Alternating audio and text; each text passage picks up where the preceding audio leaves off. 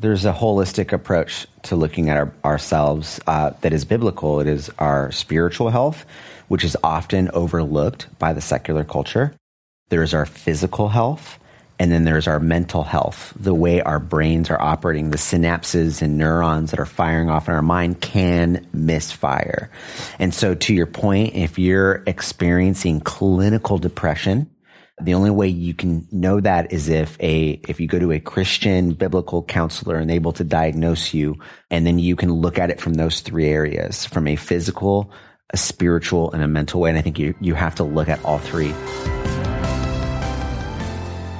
I get recognized time and again in public, but I had a first. Guy. Yeah, America's Most Wanted. Yeah, that's true. That's your family. I had a first though, guys. I have to confess. I was just traveling to Kansas to speak out there, and I went up to the TSA person. You know how they check your ID and your ticket before they let you through.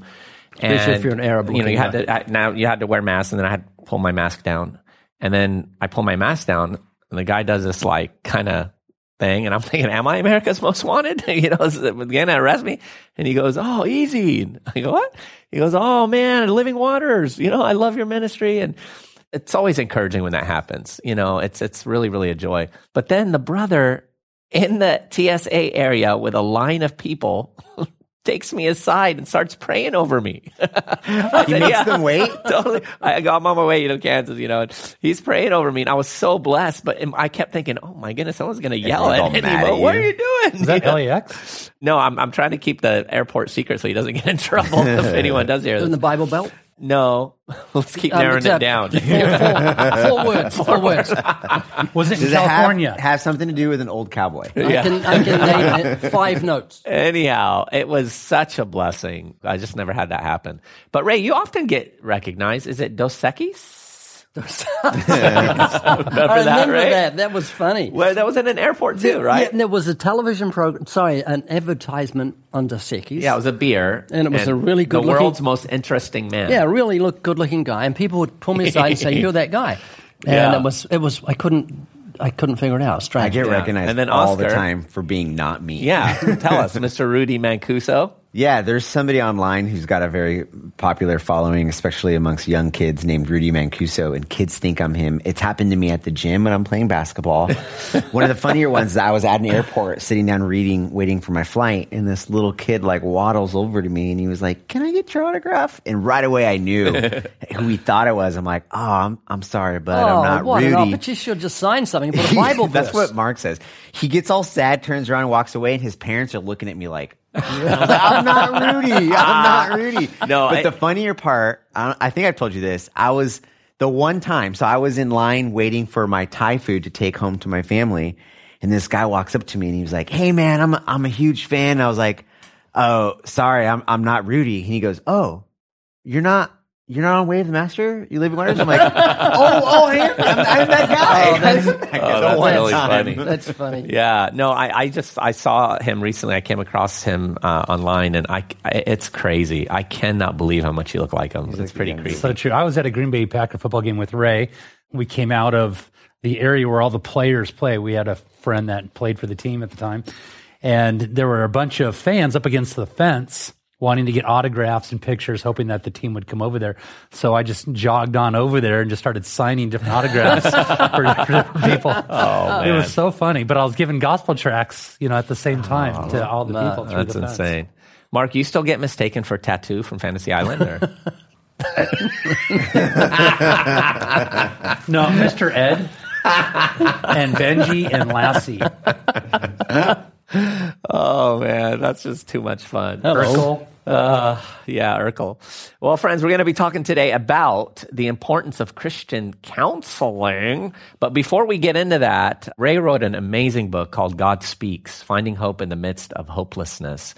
And I think it's fitting to tell you about that one, being that we're talking about counseling. And sometimes people go through grief and difficulty and pain. So you can check that out at livingwaters.com. Ray, did you write that book in a New Zealand accent? Yeah, always. Oh, yeah. It's quicker. You get over the R's quicker. Yeah. Friends, again, I can't tell you how encouraged we are by the comments that you guys send in through the platform. I'm talking about Apple, right? You go on Apple, the podcast platform. It gives you a place there where you can rate the program and where you can then leave a comment. And this one is from Stephen Alexander B. He put as a heading, "Listen every week.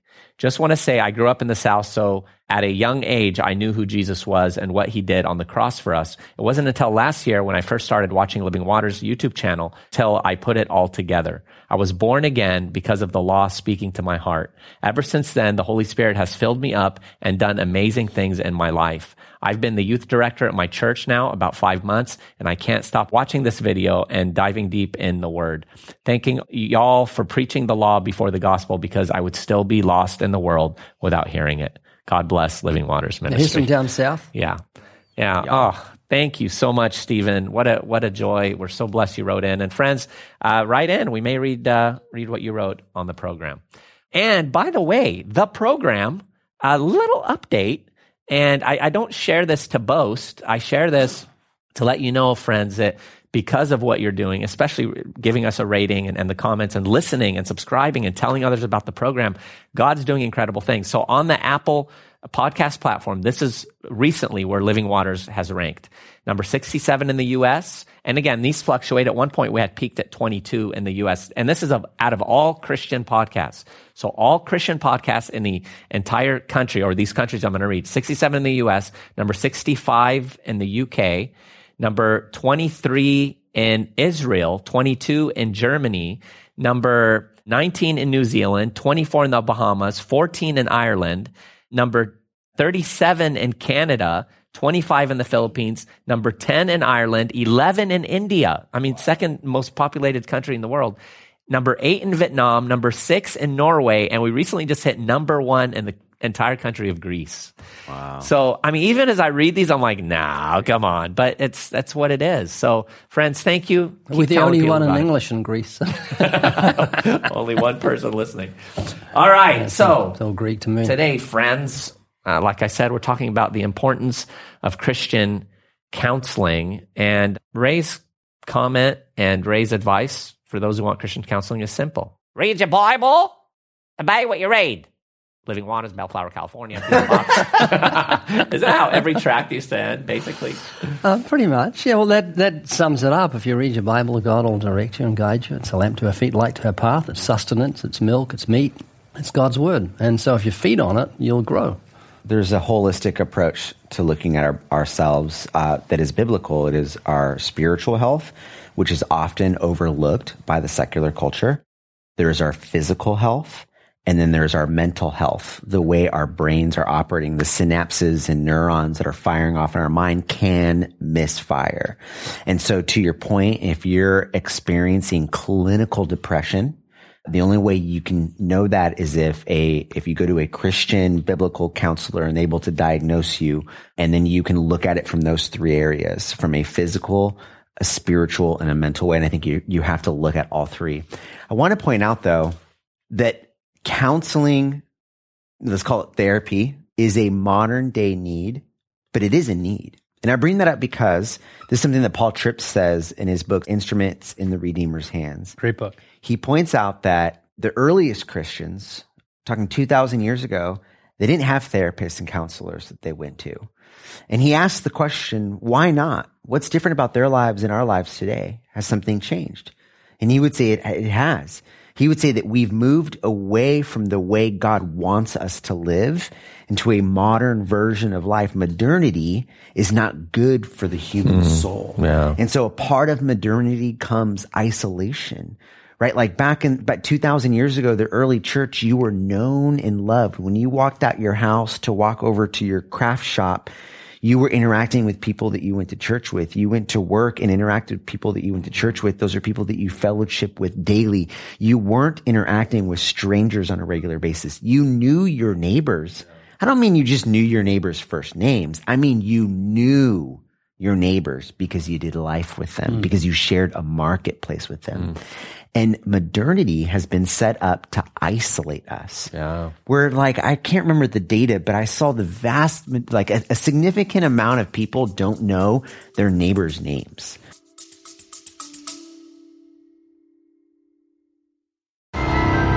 Hey, listener, have you ever imagined yourself having a box of goodies for you to give away to every friend, loved one, non-believer that crosses your path? Well, now you can get one.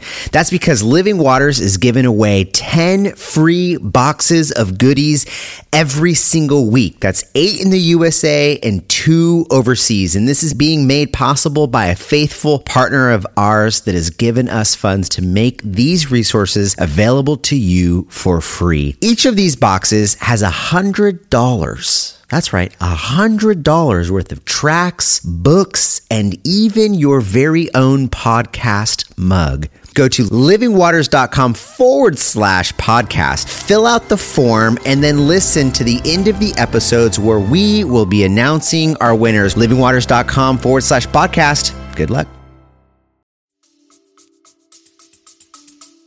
Yeah, R. Kent Hughes, who's a friend of our ministry, we've had him here for our one of our outreaches and to be interviewed. He said that in his book, Disciplines of a Godly Man, he talked about how we have become like an island unto ourselves, if you would. Like even our homes are designed in such a way that they kill interaction. Yeah. Like, you know what I mean? It used to be that there was a porch on the front of the house. There's no more porches anymore. The focus now is on the big size of the house versus the yard. The yards are tiny where the kids used to go out and play and have neighbors over and do things. And, we don't even, we're not even seen, right? Brrr, the garage door opens and we go in like over a drawbridge into our castle and then it closes and there's like a moat around. No one can come. And we go in and we're in there all day. What are we doing? Watching TV. We're on social media. We're on our computers. And there's just no more. And that transfers over to the body. In the Christianity, and there isn't the that way we live. interaction. I mean, Ray, would you say back when you were in New Zealand that there was then more of a kind of a Christian culture of interaction? No, New Zealanders don't talk to each other. I don't care. No, it's a different culture, different than American culture. New Zealand's well known for 6-foot fences.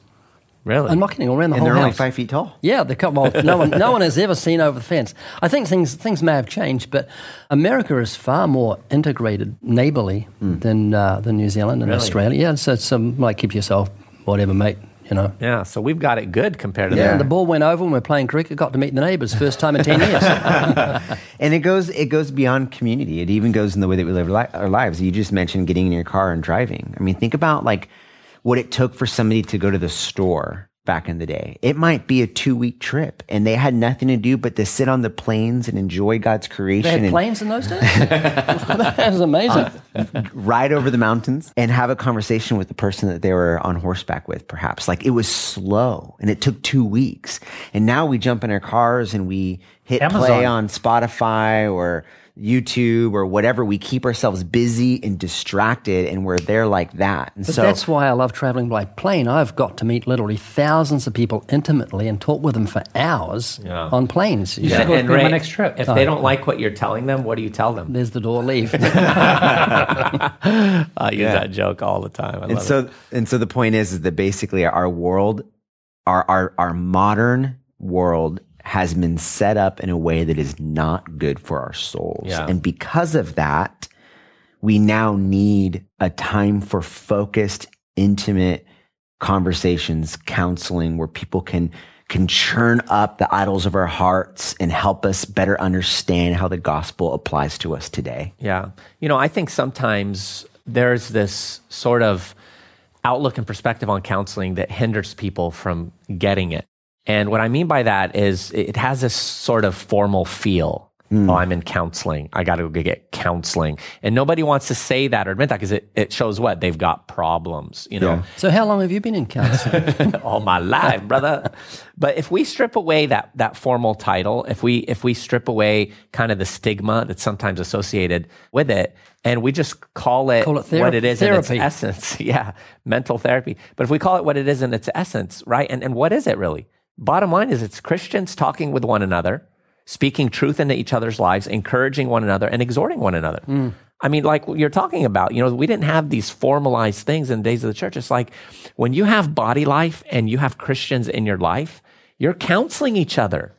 You're opening up and you're allowing one another. I mean, Scripture speaks to that. Proverbs 27:9, ointment and perfume delight the heart, and the sweetness of a man's friend gives delight by hearty counsel. Would you say this program is a counseling program? You know what? You could put it in that category. Tool. Because we're conveying truth that's exhorting, that's encouraging, that's edifying, building up, correcting. I would say counseling is relational. We can't build a relationship with someone listening to us. I think this is data transfer. We're transferring information that can be edifying and good, that can affirm them in God's truths. But counseling, like discipleship, takes relationship. You need to be known. It's not just a data transfer. I know in the episode following this, we're going to talk about discipleship. So those two things go hand in hand. Counseling requires a relational aspect, not just a data transfer of information. Yeah, absolutely. It's You've kind of just like stolen my thunder. Thanks a lot. I was just going to say I've been involved in more counseling in recent years than my whole life all put together, even as a pastor. Yeah. Because every week I spend hours in counseling. Not me getting counsel. I haven't got a problem.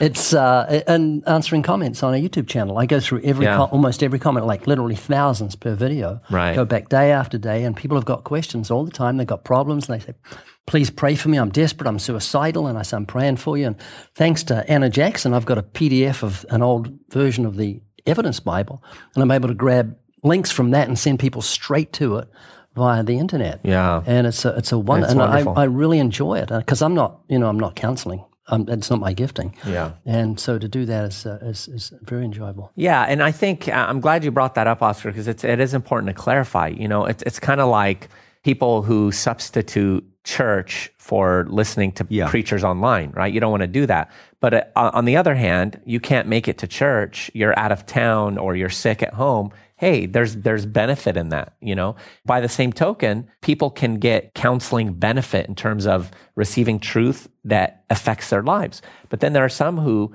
need formal counseling because there is such a thing, and there are people that are trained and can give that. You have to appropriate it in accordance with the circumstances. But yeah, a podcast like this, you can't substitute for it. A book can also serve in a sense like a counselor with truth loaded in it that's guiding you in certain areas of your life. But again, you got to be careful with it. Do you know what the word Raymond means? Raymond? The name Raymond, my full name. Raymond. Wise counselor. Really? Yes, it does. Wow. Yeah, I just thought I'd bring that out. That's the wrong name. Your parents were funny. Yeah. Your parents were witty. And disappointed. Mark, I want to ask you a question, follow up from what you said earlier. Do it. I will. Why?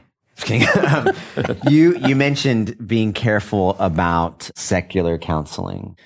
Why is that something that people should be concerned about? What is the danger of secular counseling versus someone who's working from God's word? Remember, we don't go to Egypt for the answers. Christ is the answers, and Scripture is enough. It is sufficient. It is the all-encompassing reality in order to handle life's problems, all of life's issues. I like what Robert Jones said. He said, most counseling problems reflect a distorted view of God and a deficient relationship with Christ, right? In other words, it's not unusual to come across somebody who says, I don't know why I'm going through what I'm going through.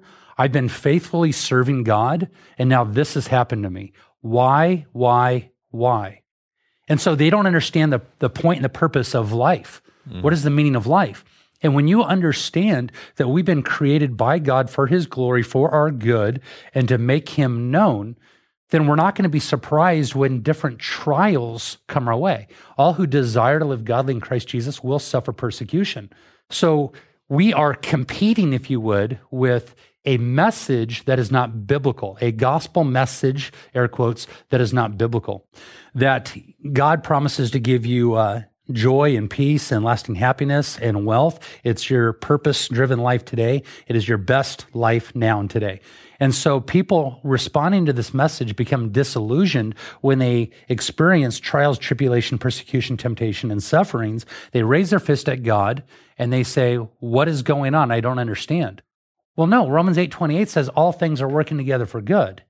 So if all things are working together for good, then we realize that even those trials, as difficult as they are strategic stepping stones inside of our life that we must take. I mean, even Christ said, let this cup pass from me. But then He said, nevertheless, not my will, but your will be done. So there is a cup for us to drink as believers that we may not fully and completely understand. but it is working together for our good, and we must drink those because it is not the path of least resistance, but the straightest path to sanctification with what God wants to do inside of our lives. So when we incorporate what the world has to say, what is the antithesis of what the Bible has to say, then we're going to have a conflict of interest between God and man. We are created in the image of God to know God and to enjoy God, and any counsel that the world is going to give is going to be terrible. Good. So we see that the majority of the counselors out there are just going to be listeners to people, and they're trying to replace the church. Because you and I, as we hang out, some of the best advice that you can give is to not say anything at all. Job's friends, by and large, they messed up because they tried to give advice, sometimes good advice. But some of the best advice is just to weep with those who weep, and only the church can truly do that.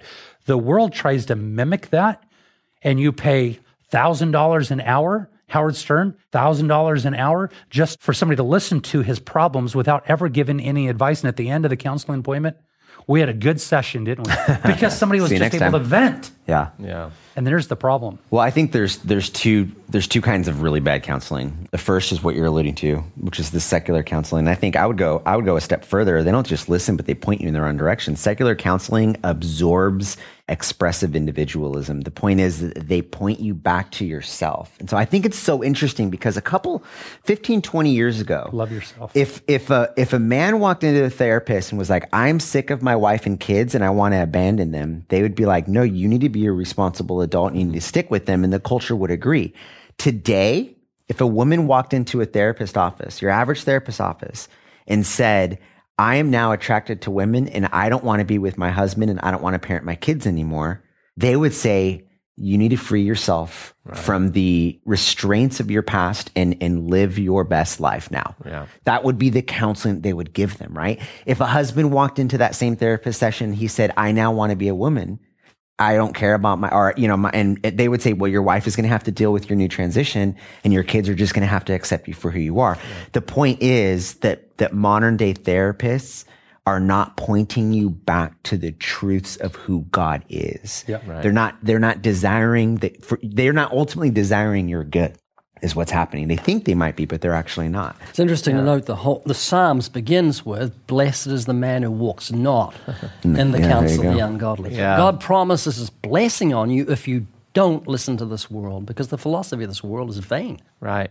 Yeah, and I was just going to cite that passage as well, Ray. No, you weren't. But yes, Ray did I was. first. I have it right here. Look. I'm going to prove it. You have it in your Bible?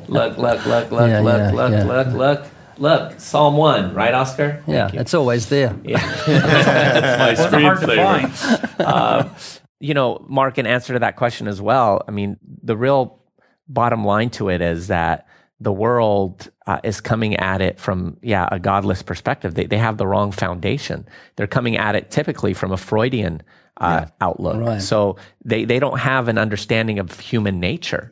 So they don't have an understanding of what sin is. So everything becomes a part of, what your upbringing was or your background or your, whatever. Now, I'm not saying there isn't any possibility that secular or unsaved people can notice a certain pattern of behavior in people or whatever, but they don't understand the root cause and they don't understand the real remedy. And that goes hand in hand with what Elisabeth Elliot had said when referencing somebody saying, I need counsel. Right. We already established the fact that counsel can be a very good thing. But Elisabeth Elliot, she said, when somebody said, you need counsel, her response is, are you sure?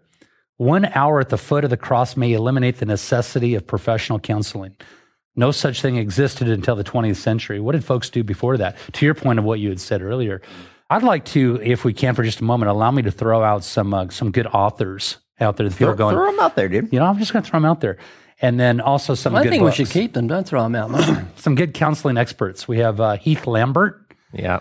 We have John and Janie Street, Stuart Scott, Ken Sandy, Jay Adams, Dale Johnson, Paul Brown, Maya Johnson, Margaret Glass, Martha Peace.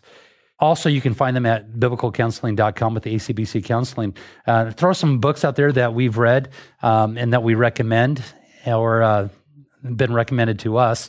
You Never Stop Being a Parent by Jim Neuheiser and Elise Fitzpatrick.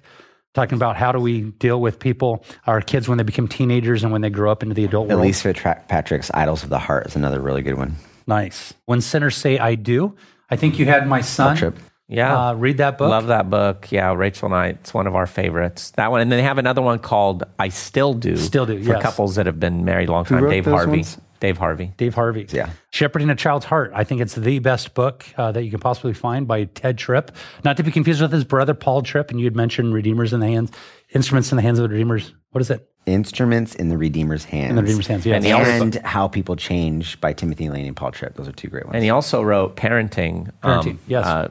We have Peacemaking for Families by Ken Sande, dealing with people from perhaps mixed families that have been married and remarried, divorced, and how to deal with conflict amongst adoptive children inside the family.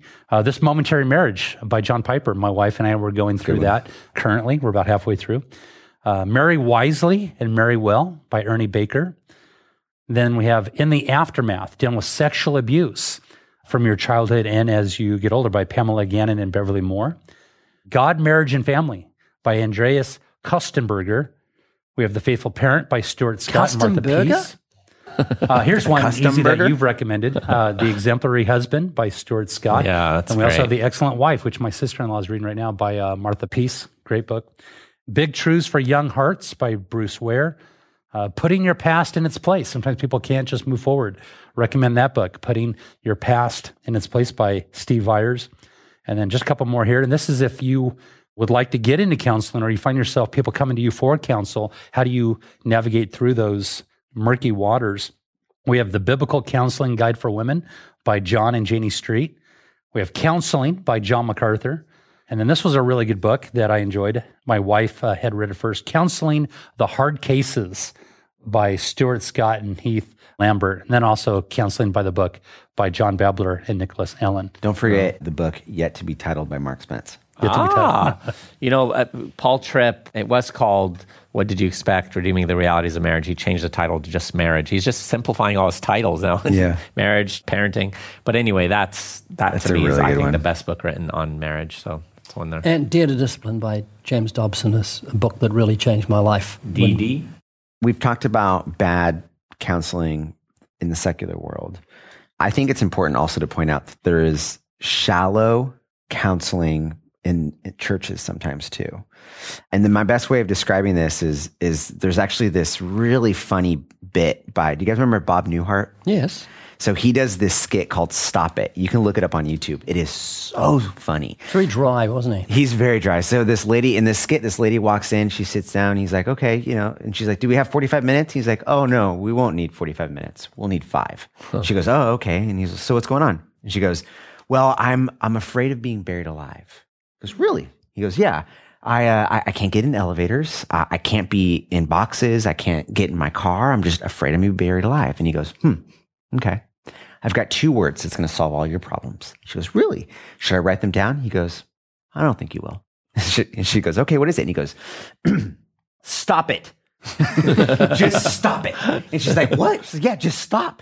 She's like, but when I get in it, no, just stop. She goes, but my childhood, no, don't go there. Just stop it. So the whole point is like the shallowness of it. And I think that sometimes I've seen this happen in churches where somebody will be dealing with anxiety. They'll be in an anxious state or season of their lives, and they'll go to somebody about counseling. And the answer is, well, don't be anxious. Just don't be anxious. Just stop being, don't be anxious about anything. The Bible says it. Just stop. They're basically saying, just stop it.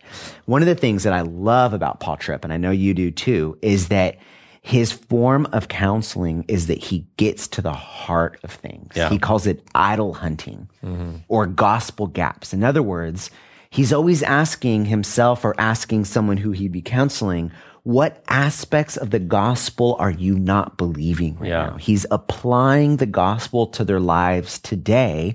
One of the things that he points out is that he says there's 3 things that marks a good biblical counselor. First, they understand that no single book understands the human condition the way our Bible does. And so therefore, that is our primary diagnostic tool.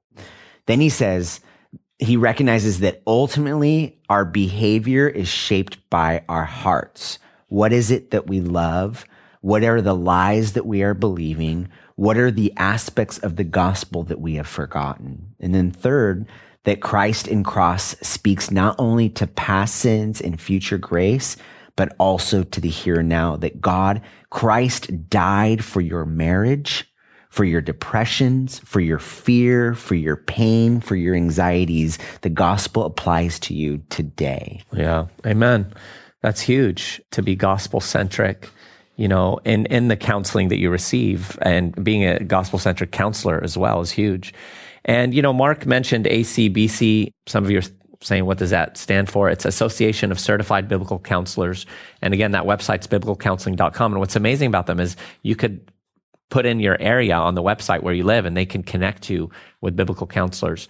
The method of counseling that we prescribe is what's referred to as nouthetic counseling. And here's a description of what that is. This is from Got Questions. It says, quite simply, nouthetic counseling is biblical counseling. It gets its name from the Greek word noutheo, which is usually translated admonish, Romans 15:14. It means to confront as a friend, and was the normal method of counseling before modernists invented secular psychology in the early 1900s. A study of older dictionaries shows that it took until 1973 for the word counseling to change from giving advice to psychology, with its modern testing, processes, and therapies. That change gradually came about as a secular psychology influence changed our idea of counseling from that given by a pastor to that given by a secular psychologist. So, you've alluded to that already in terms of the change and the shift and what happened. Because really, counseling is soul care, and we can't go, it's almost like going to the atheist to give us a Bible study. It's just not, it's a contradiction. When you're an enemy of God and you're looking at the soul from a humanistic perspective, you can't care for the soul. You have to be a person who understands the foundation of what our soul is about and who we are. So, Ray, again, counseling takes different. What are you going to say? I've got an elephant sitting on me. Oh, tell us about your elephant. My elephant is this, that's sitting on me, is that I wouldn't like to be buried alive. Like you brought up. So I can understand that lady saying that. So if someone came and said that to you, Easy, how would you counsel that? Rather than just stop it, which is what we're talking about, it's superficiality. Someone's got a terror of elevators. They're scared of being buried alive. It's just haunting them all their life. How would you handle something like that biblically? Well, I think I would ask a lot of questions. I would listen, like, has been referenced already. But I think, I would explore. You eat a lot of dirt? Yeah.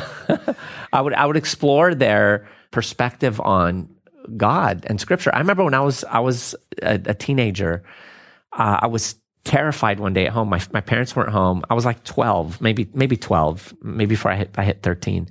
And no one was home. And all of a sudden I had this overwhelming fear of just being alone in the dark and and a friend of mine came over who grew up in a Christian home, and he read me Psalm 23. That was one of my first encounters with Scripture like that, And when you look at something like that, it begins to open your eyes to who God is, who we are in relation to Him, and what God is able to do for us as people. And I think a lot of these things arise from, a lot of times people are afraid of death. You talk about that all the time, right? Hebrews touches on that, captive by the fear of death all their lives. And so I think in a situation like that, I would explore it. And if they're a believer, I would reference them to Scripture, to God's faithfulness, to God's character, to the fact that He'll never leave them nor forsake them, that He's always with them, that, and I would just talk them through other reasonable, logical things in connection with truth. What's the worst that can happen? What are the statistics of how many people actually get buried alive or die on an elevator?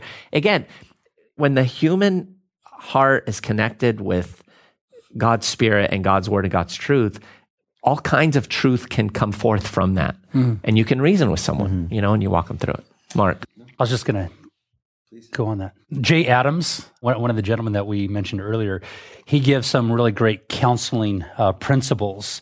In fact, he gives 10. I'm going to go through all 10 of them because I think they're all amazing. How about we can go back and forth if you want? I had that too. No, Mark, go ahead. 10 great counseling principles when anybody comes to you. Number one, when seeking to bring about change, never attempt to do so in the abstract, right? People change only in concrete ways.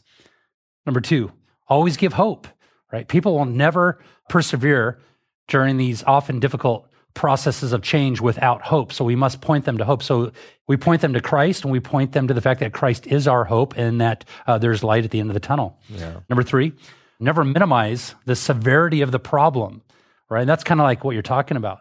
Just stop. Like, this is no big deal because it's no big deal to you, right? But never minimize the severity of the problem. Instead, always maximize Christ and his power to solve problems, right? God is able, right? He came to set the captive free. He who the Son has set free is free indeed. Number 4, if a person has a life-dominating problem, well, then aim at a total restructuring, right? That there needs to be a major change to take place. Reset, yeah. Complete reset. Number 5, always approach the seemingly hopeless situations with emphatic disagreement. Empathy alone removes all possibility of help. Disagree with the counselee, the person who's coming to you for help, saying, it's hopeless. No, say it's difficult, but it's not too difficult for God. So when somebody says, this is hopeless, there's no possible end in sight. No, it's hopeless in your eyes, but listen, it's not exactly hopeless. It is difficult, but not too difficult for the Father. Number 6, don't become oriented towards people's problems, but towards God's solution. And that's easy to do. We hone in, we focus in on what they're saying, and we go, whoa, maybe you should be hopeless. Maybe this is a situation outside of the ability of change. But no, we always look towards the solution that's found in Christ. Number 7, gauge how much change is now feasible. Right? Too little is boring and too much is discouraging. So what is a practical step between the next time we meet, in other words? Number 8, don't let people settle for less than the scriptural solution, right? We're not going to give this integrationist ability to be able to cope through, work through, handle your situation. And then maybe you're going to have to come back to me tomorrow, or if you don't handle these little situations, well, then you will be hopeless. No, we always go back to the Scripture. The Scripture has all the answers that we need to live godly in Christ Jesus. Number 9, use biblical or biblically derived language when analyzing and labeling problems and when planning solutions to them. Always point them back to the Word of God. And number 10, be command-oriented rather than feeling-oriented. Somebody says, well, I don't feel forgiven. That's an example that we often hear of somebody who has a marred past. I don't feel forgiven. Well, what does Scripture have to say? What does the Bible have to say? We walk by faith. Always go back to the text. Yeah. Ray, over the years, you have cited bits of counsel that you've gotten from people. Whether it was the man that walked into your shop and said, don't ever get large, don't ever go big. Yeah. I mean, haven't those little tidbits been an expression of counseling? Like I talked about earlier, Christians talking to each other and speaking to one another's eyes. Because I think some of the people listening to the program now are thinking, I'm not a biblical counselor. Like, I don't, what am I going to do? But everything Mark just shared can apply in our interactions with each other, speaking wisdom into one another's lives. They have been like milestones that the person just said a couple of sentences and it's really changed the whole direction of my life. And I'm just thinking, am I ever involved in counseling, like you said? But I often do it when I meet a Christian. They don't come on camera. I want to interview them. So I'm a Christian. I'm saved. So you reading your Bible each day? No. And I just, for 30 seconds to a minute, just say it's God's love letter to you. You're commanded to love him with heart, mind, soul, and strength. His word should be first. Job said, I've esteemed his word more than my necessary food. And I said, just think about that. And that could change the direction of their whole life. Man, Ray, that's so true. In fact, there's a godly person that I know that I really respect, loves the Lord, loves the word, not Oscar. And they said they heard you when you came and spoke somewhere and you talked about reading your Bible every day. And they said, when you said that, it just did something in them. They read their Bible constantly, but it's not like this, real commitment every single day. And they said from that time they heard you, and it was a while after you had said it, they said they had started doing that, and it just was radically transformational. Nice. So that's what I'm saying. Like, it doesn't have to be something big, sophisticated, involved, intricate, eloquent. It can just be truth conveyed in love. And it's not an appointment in a room sitting facing each other. It's just chatting with someone over coffee. Yeah, that is what I think should be the kind of common form of counseling. Now, there is the sit-down type stuff where you have serious situations, formal where it's needed. And God has gifted the church with people who can do that. But just to get into the habit of interacting with each other. And Garrett Higbee said, our goal in counseling is threefold. 1, to get the counselee to see God's character and compassion through the lens of Scripture. 2, to get the counselee to see himself and his problems as God does. And 3, to get the counselee to feel God's conviction and comfort as he peers intensely into the mirror of his word. Oh, that's it. You know, we've got about 40 minutes without idiocy. We've had a few Let's things. do something about that. Yeah, let's change that. But yeah, and again, friends, we just want to encourage you to be very careful with following the modern counsel of a foolish, fallen world.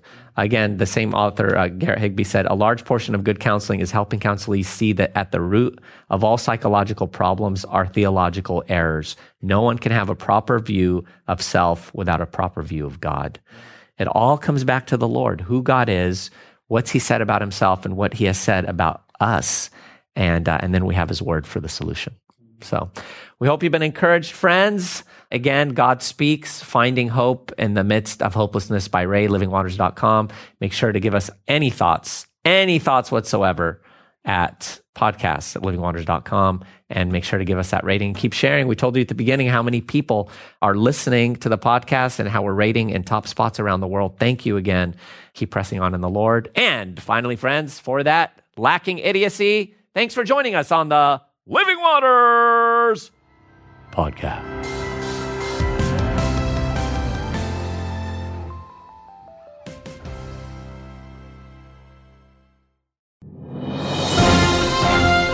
Winner, winner, chicken dinner. I have no idea where that ridiculous saying came from, but friends, we do have winners for the podcast giveaway. That is the Living Waters podcast. We have Angela from Yucca Valley, California, Yvonne from Crestline, California, Brooke from Clayton, North Carolina, Andrea from Anderson, Indiana, Elias from Pittsburgh, Pennsylvania, Becca from Lincoln University, Pennsylvania, Lowell from Yakima, Washington, Don from Charleston, Illinois, John from Ford, Australia, good on you, mate, and Dave from Willen Lane, United Kingdom. Congrats.